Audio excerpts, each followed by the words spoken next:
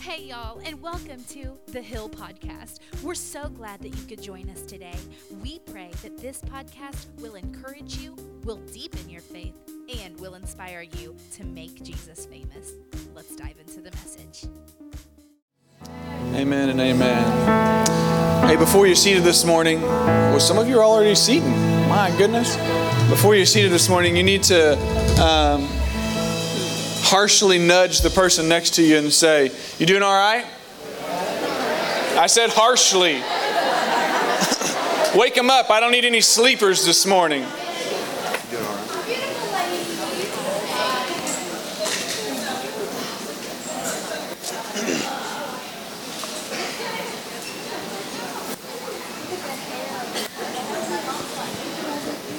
Well, amen. Hey, I'm so glad that you're here this morning. Welcome to the Hill, everybody. Oh, I thought some Hill people would be excited about being at the Hill this morning on a Sunday morning. That's a little bit better. I need some help this morning, so I've got to prime the pump here and get you excited before we ever even get going. Hey, this morning we get the opportunity to speak and hear from Jesus. I thought somebody would love the opportunity to hear from the guy who died on a cross for them so many years ago, so that we can have freedom and live this morning and praise Him and have breakthrough in our life where we need it. I get pumped about serving and worshiping and speaking about my God, because He's alive and He's well and He cares about me. He cares about you, and He knows where you are before you even know where you are. He knows the situation at hand, even though sometimes it feels like you're all alone. He knows where you are, and He knows where He wants to take you. And He's a good, good Father. Hey, this morning we're going to be reading out of Mark chapter 5, and we're going to read a few scriptures. So just bear with me, and I think they've got it on the screen. I'm going to read it out of my Bible because I think I can be a little bit more effective at it. And when Jesus had crossed again in the boat to the other side, a great crowd gathered about Him, and He was beside the sea. Then one of the rulers of the synagogue, Jairus by name, and seeing Him, had fell at His feet and implored Him earnestly, saying, "My little daughter is at the point of death. Come and lay your hands on her so that she may be made well and live." And He went with them. I like the fact that we can come and petition to God and implore Him to do things on our behalf, and He goes with us. Yes. He doesn't just have a good Sunday service, but we can ask Him to live and reside and go with us, and He does so. And a great crowd followed Him and throned around Him. And there was a woman who had a discharge of blood for 12 years and had suffered much under many physicians and spent all that she had and was no better, but rather grew worse. She had heard the reports about Jesus. It's always good when the crowd around you has heard about this man named Jesus and has that breath, that beating heart that says, "Oh wow, Jesus is in the house." I know what can happen when I believe that Jesus can change things and can disrupt the narrative of your normal. And so she had heard about this man Jesus, and come up behind Him in a crowd and touched His garment. For she said, "If I touch even His garment, I will be made well." And immediately the flow of blood dried up, and she felt in her body that she was healed of her disease. And Jesus, perceiving in Himself that power had gone out from Him, immediately turned about in the crowd and said, "Who touched my garments?" And His disciples said to Him, "You're crazy, Jesus. You see this crowd pressing around you, and yet you say, 'Who touched me?'" And He looked around to see who had done it, but the woman, knowing what had happened to her, came in fear, trembling, fell before Him and told Him the whole truth. She opened her book to Him. She didn't hide anything. She didn't put on a fake facade, but she told Him everything. And he said to her, "Daughter, your faith has made you well. Go in peace and be healed of your disease." While He was still speaking, you remember that guy named Jairus who had a daughter that was next to death, and now we've spent all this time healing this other lady. Now he's still hanging out, like he's still trying to, "Come on, Jesus, you remember that we're on our way to heal my daughter." While he was still speaking, there came a ruler from his house. So this leader, someone came from his house and said, "Your daughter is dead. Why trouble the teacher anymore?"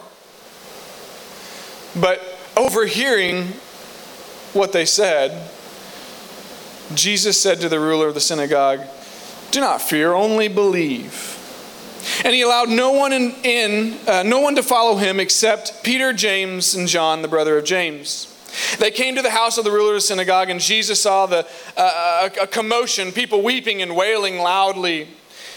And when he had entered, he said to them, "Why are you making a commotion and weeping? The child is not dead, but sleeping." And they laughed at him.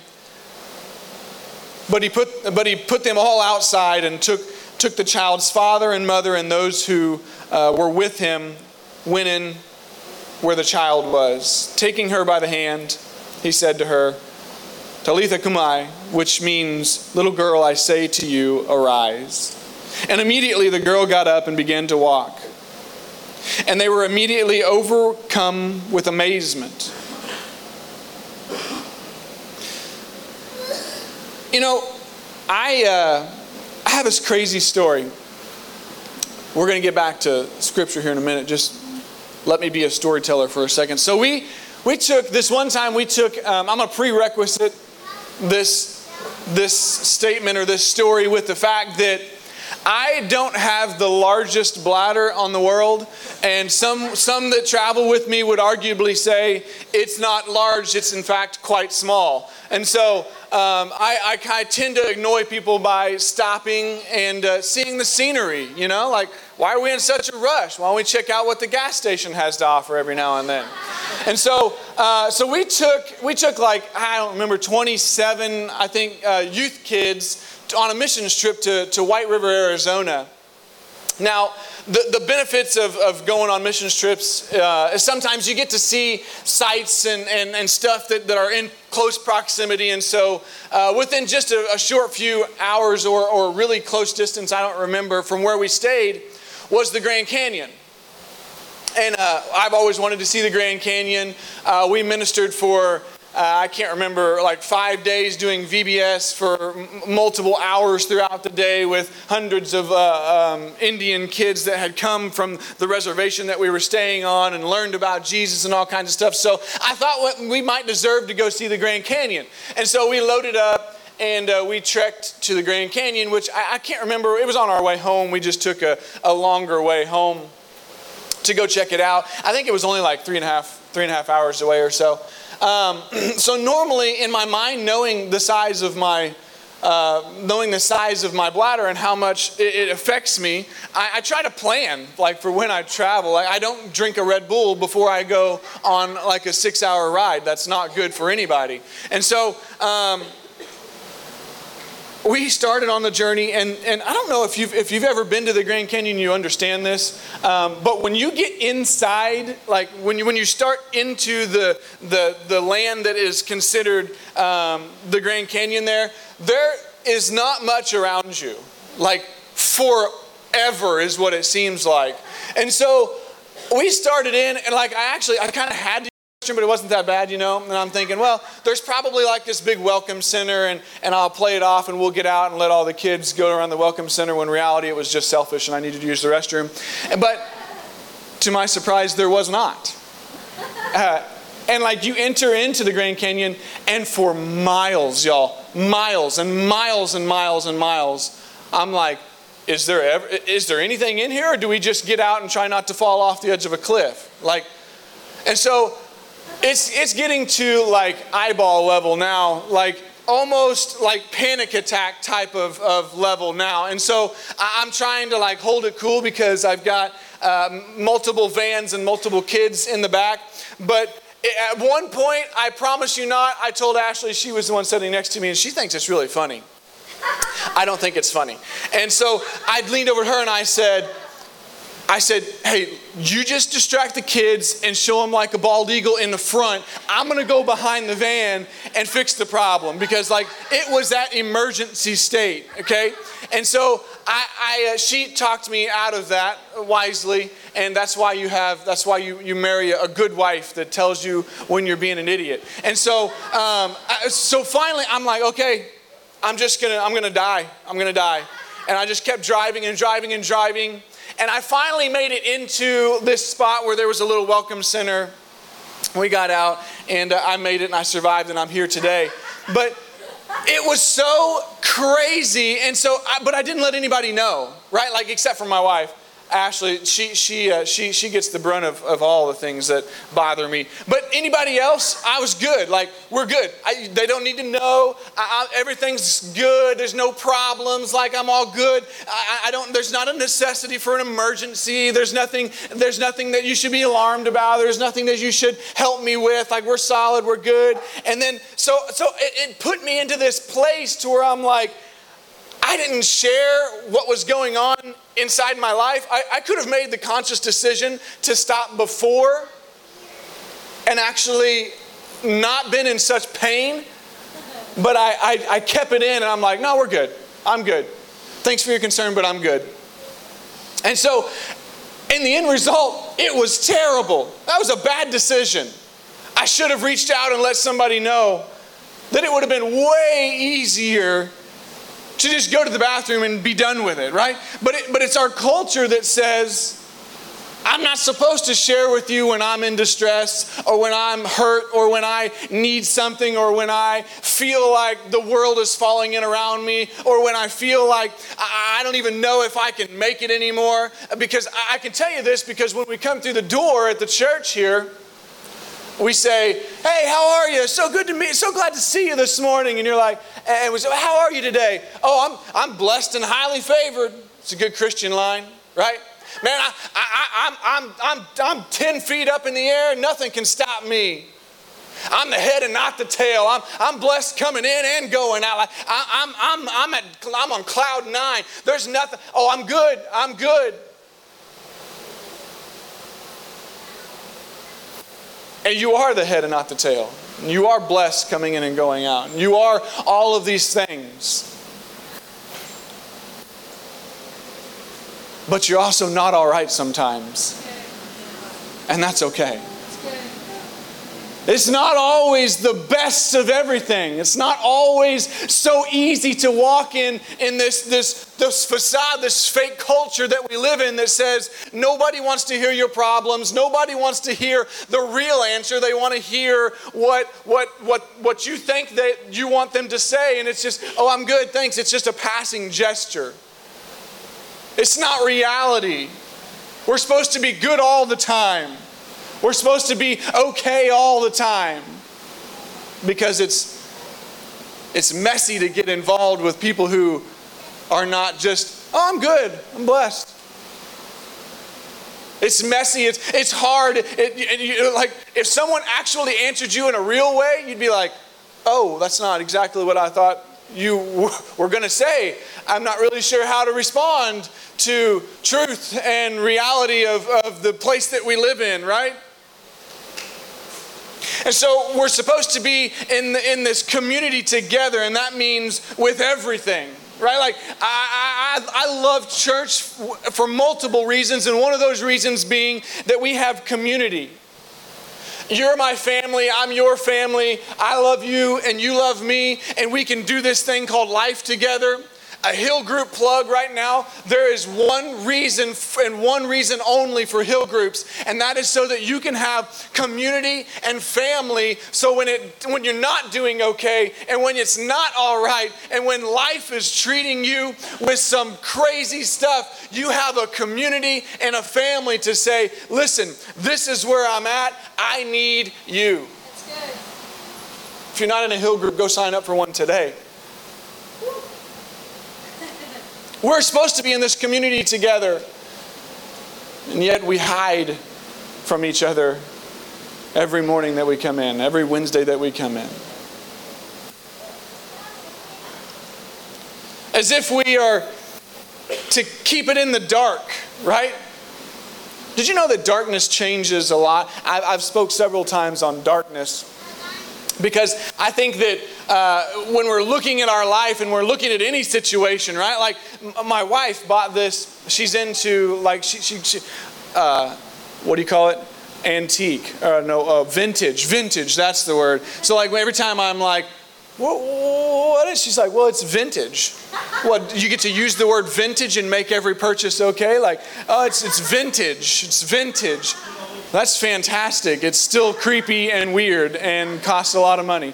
So there's this. She bought this old vintage like mannequin thing that you can put shirts on or whatever. It's actually really cool, but she put it in the corner of our room. And like right by the door, and I'm like, I'm talking like it's this tall without a head. It's like a neck without a head. And for a long time, there was a 9mm pulled on a mannequin that I thought was somebody in my room. Like some things in the dark they look totally different than what reality says it is, right? They look totally different, and so darkness makes us see things differently. Our stuff seems different when we face them in the dark. Without community, without facing what you're going through with somebody, without sharing what God is doing in your life, without the struggles that are going on in your life and sharing it with community, you're going through life in the dark. Darkness has a way of making your problem seem like it is a mountain out of a molehill. Darkness has this way about it that says, I'm gonna use your imagination to the worst way possible. It's lonely in the dark, it's scary in the dark, and it is expensive in the dark. And I say it's expensive because the woman with the issue of blood, it said that she had saw many doctors and had not prevailed in any health concern to be better, but spent all of her money. She was not going to the physician. She was not, and I like the fact that like it alludes to the fact that she was an outcast. Because in the setting she kind of almost had to be. She wasn't allowed around other people because of her issue, and if she had even touched somebody, she would not only would she be cast out, but now the person that she had touched would be cast out to the edge of town. But she held it all inside. She saw these doctors. She tried to do it all on her own. She was living in the dark. She had just given up. She had stopped sharing. She had stopped caring. She had stopped community. She was living on her own. And darkness has this way of making everything so much more scary and lonely. And Jesus is the light that can change the outlook of where you are currently. He's the only light. When I'm talking about community, I'm not talking about go find the people that are dealing with the same thing that you're dealing with and then start a Facebook group where you guys get to message and talk about how bad your situations are. Can I tell you that that's increasing the probability of your outcome being bad and not better? You need to be in community with people who will encourage you to turn to the light, to turn to Jesus, who you can share your heart with and your thoughts with. And the first thing that they do is we go together to God in prayer. Is the first thing that we do is we turn and say, listen, that's not the desired outcome that God has for you. Let's shoot and aim for what God has for you. The woman kept her problem all to herself so long that people started to identify her by her problem. We put ourselves out in these boxes for so long and then wonder why people look at us and label us with the same thing that we've been complaining about for 10 years. with the same problem that exists a long time ago. We have just decided to live in it and soak it up, and this is who I am, this is my identity. And then you're surprised when people start to identify you with that identity that you've placed on yourself. She was not that. There's this discouragement of lack of process, right? Have you ever had a problem or an issue or something going on in your life and you've been dealing with it for so long, and the lack of forward progress is just starting to weigh on you? And you're like, God, are you even there? Do you even care? Is there anything I can do to say to you to make it any better? This lack of progress is killing me. She had been to all the doctors. She had tried all kinds of things that didn't work until she made forward motion to go touch Jesus' garment. I think we can get so concerned with, I've got to fix this. I've got to make it better. I've got to go see another doctor. I've got to save the next paycheck. I've got to get out of this town. It's driving me crazy. I've got this church. I just don't like the people. They're not nice to me. I need to go somewhere else. The music's too loud. The party in the parking lot's too crazy. I just can't stand this job anymore. I don't get paid enough. I haven't got my corner office yet. There's just so many things. Blah blah blah blah blah blah. And before we know it, we've not made enough progress that we think that we should be making, that we're discouraged and disappointed on where our life is. Can I tell you that there's a plan and a time for that plan in your life? And 99.99% of the time, it's not your planning and your timing. It's God's planning and God's timing. So don't be discouraged at your lack of progress. You're not as far as you thought you would be, but maybe it looks different than what you thought it would. There are as many people that just base everything on where they are in this world and what they have in this life, and that's not what we base our worth on. We base our worth on what does Jesus say? Who does God say that we are? Yes. We're His children. Yes. We sang a song this morning where we are called His sons and daughters. He's given us His power to flow through us. He has blessed us with every opportunity we need to change the world. Don't get caught up on your lack of progress.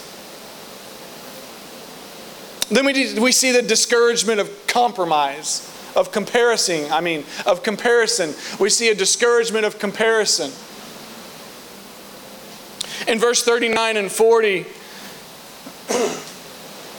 when we're talking about, we're back on Jairus' daughter now, and she's died.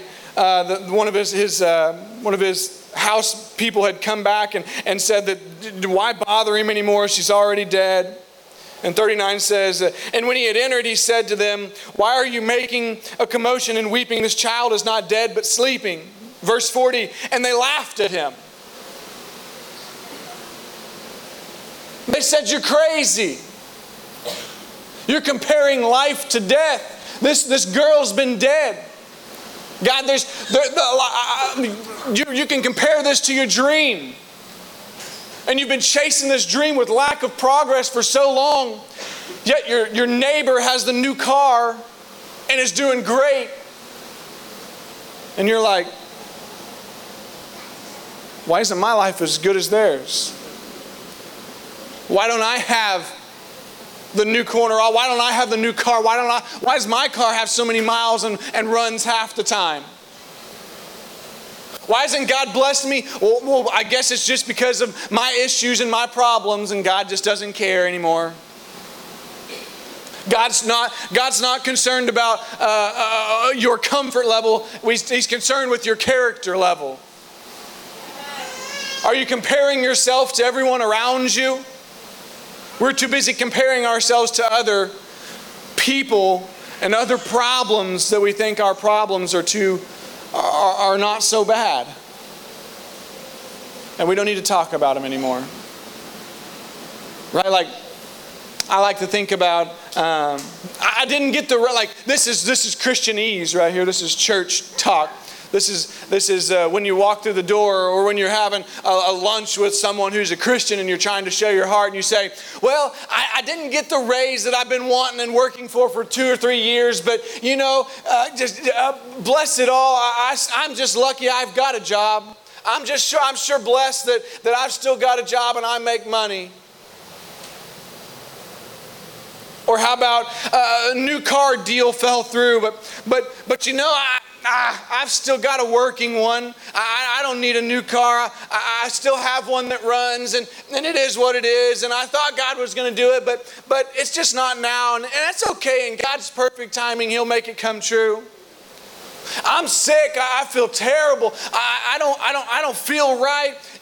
But who am I to complain? There's people that have cancer and that are far worse than me, and that there's people that are sicker than me, and that I shouldn't be complaining, and I should just keep that where it is. So much Christianese talk that allows us to negate the fact that we're hurting and we're not okay. We compare it to everything around us, and we reduce our comfort level and our personal stance on where we are in life. We reduce it, we push it down, and we say, yeah, but again, which is all true, God does have perfect timing. There are people that are worse than you. But you know what? It's okay to not be okay. It's okay to not be okay. Band, you guys can come and help me out.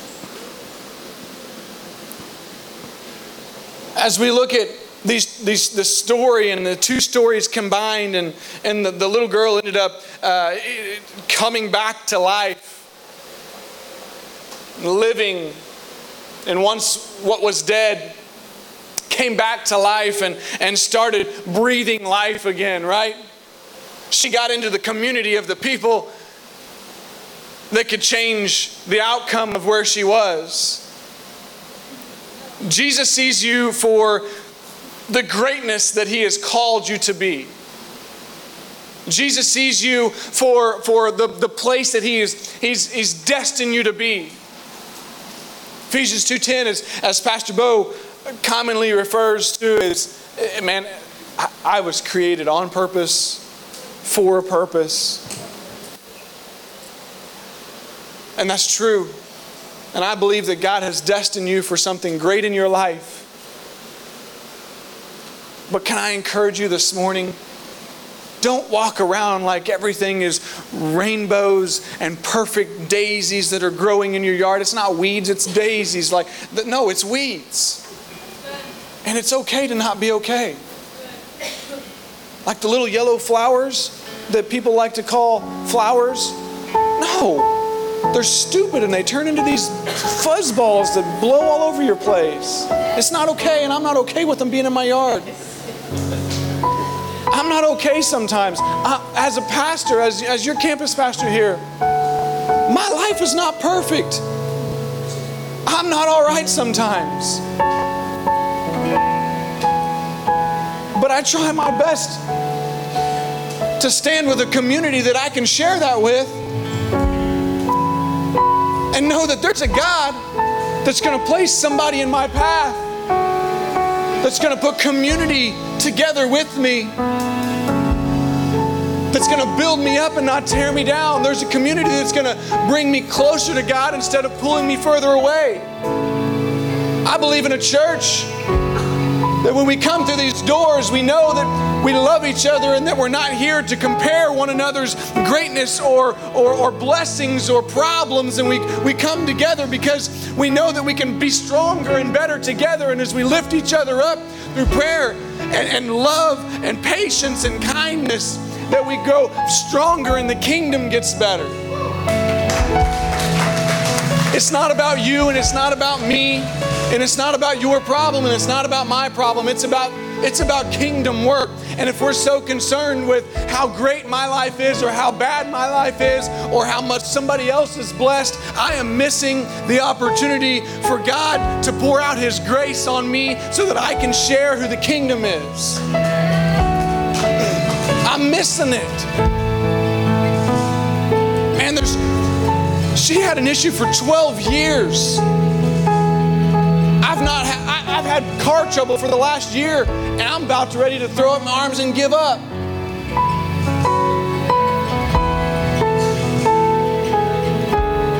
But that's all right.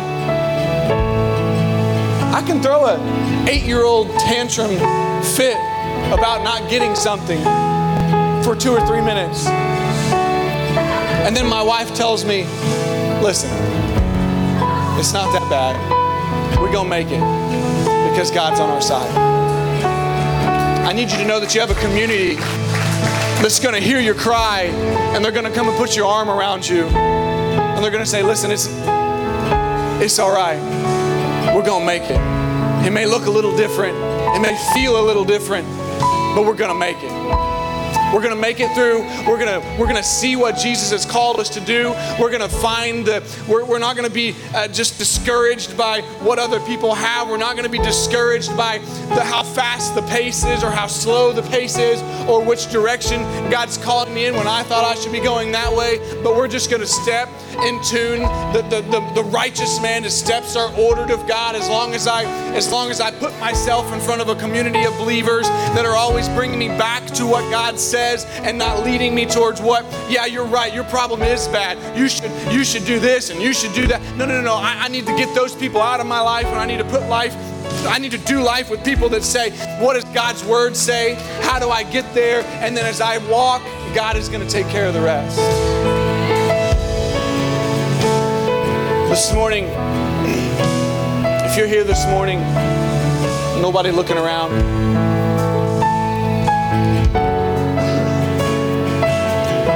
and you've been defining yourself by the trouble that you're in.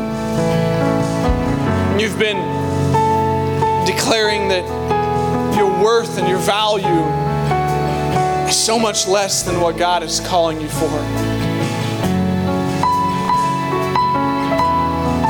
Maybe you've been in a situation of just discouragement.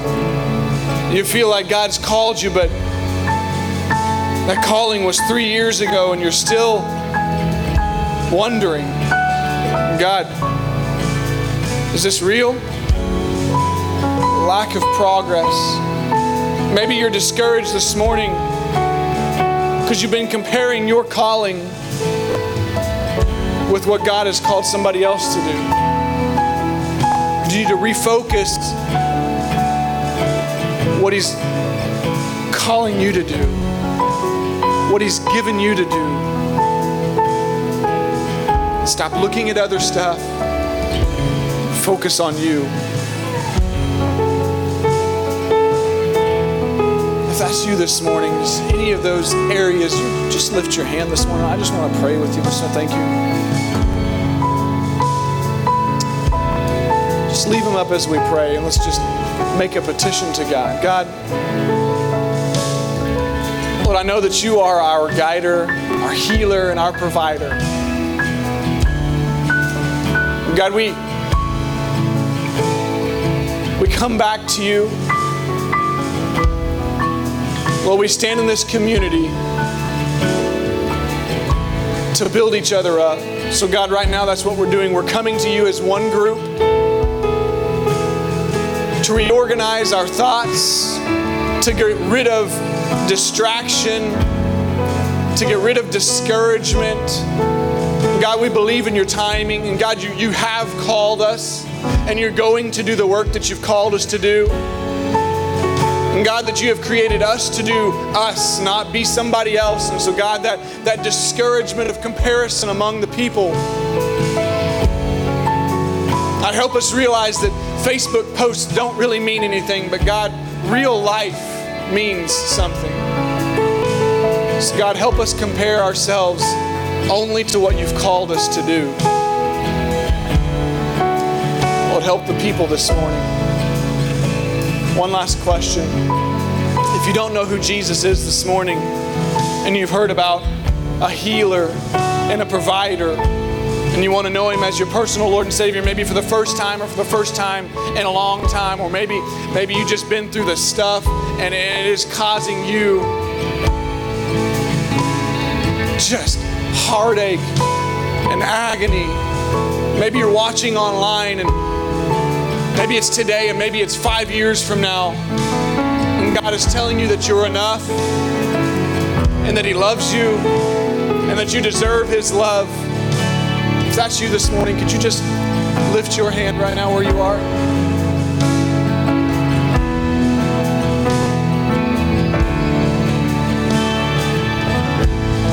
Amen. God, I'm so thankful this morning that you lead us by still waters and quiet waters. But God, even when we get off of the path a little bit, Lord, I pray that this church, as it always has been, will continue to be an open door for those who aren't okay. God, this isn't a place just for the saints to come in and talk about how great they are, but it's for the sinners to come in and hear about how great you are. God, we thank you that today